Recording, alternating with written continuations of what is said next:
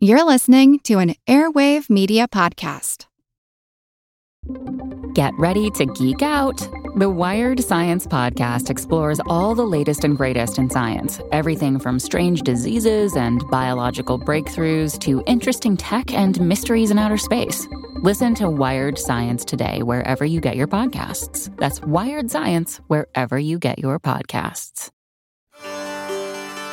Christmas trees and mistletoe may seem like the quintessential emblems of the Christmas season, but these traditions bear the traces of ancient pre-Christian beliefs.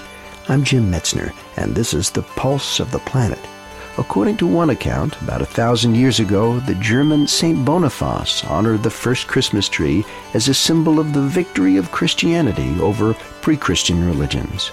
People tended to worship the oak tree as being a paganistic symbol, and so he wanted to cut down an oak tree to show them that this was no longer important. So he cut down this big oak tree on Christmas, and the oak tree fell, and as it fell, it destroyed everything in its path except for a very small fir tree, which happened to be growing in its path. Vaughn Bryant is the head of the anthropology department at Texas A&M University.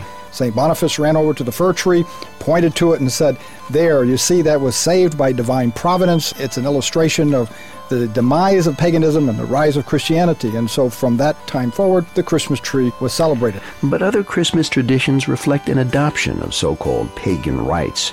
The mistletoe, for example, was considered a sacred plant by many pre-Christian societies. It grows as a parasite on a number of trees, including oaks. Well, in the wintertime, when the oaks lost all their leaves, the only green thing left was mistletoe. In fact, it was so sacred that they believed that any time somebody was in the presence of mistletoe, you could not quarrel, you could not fight.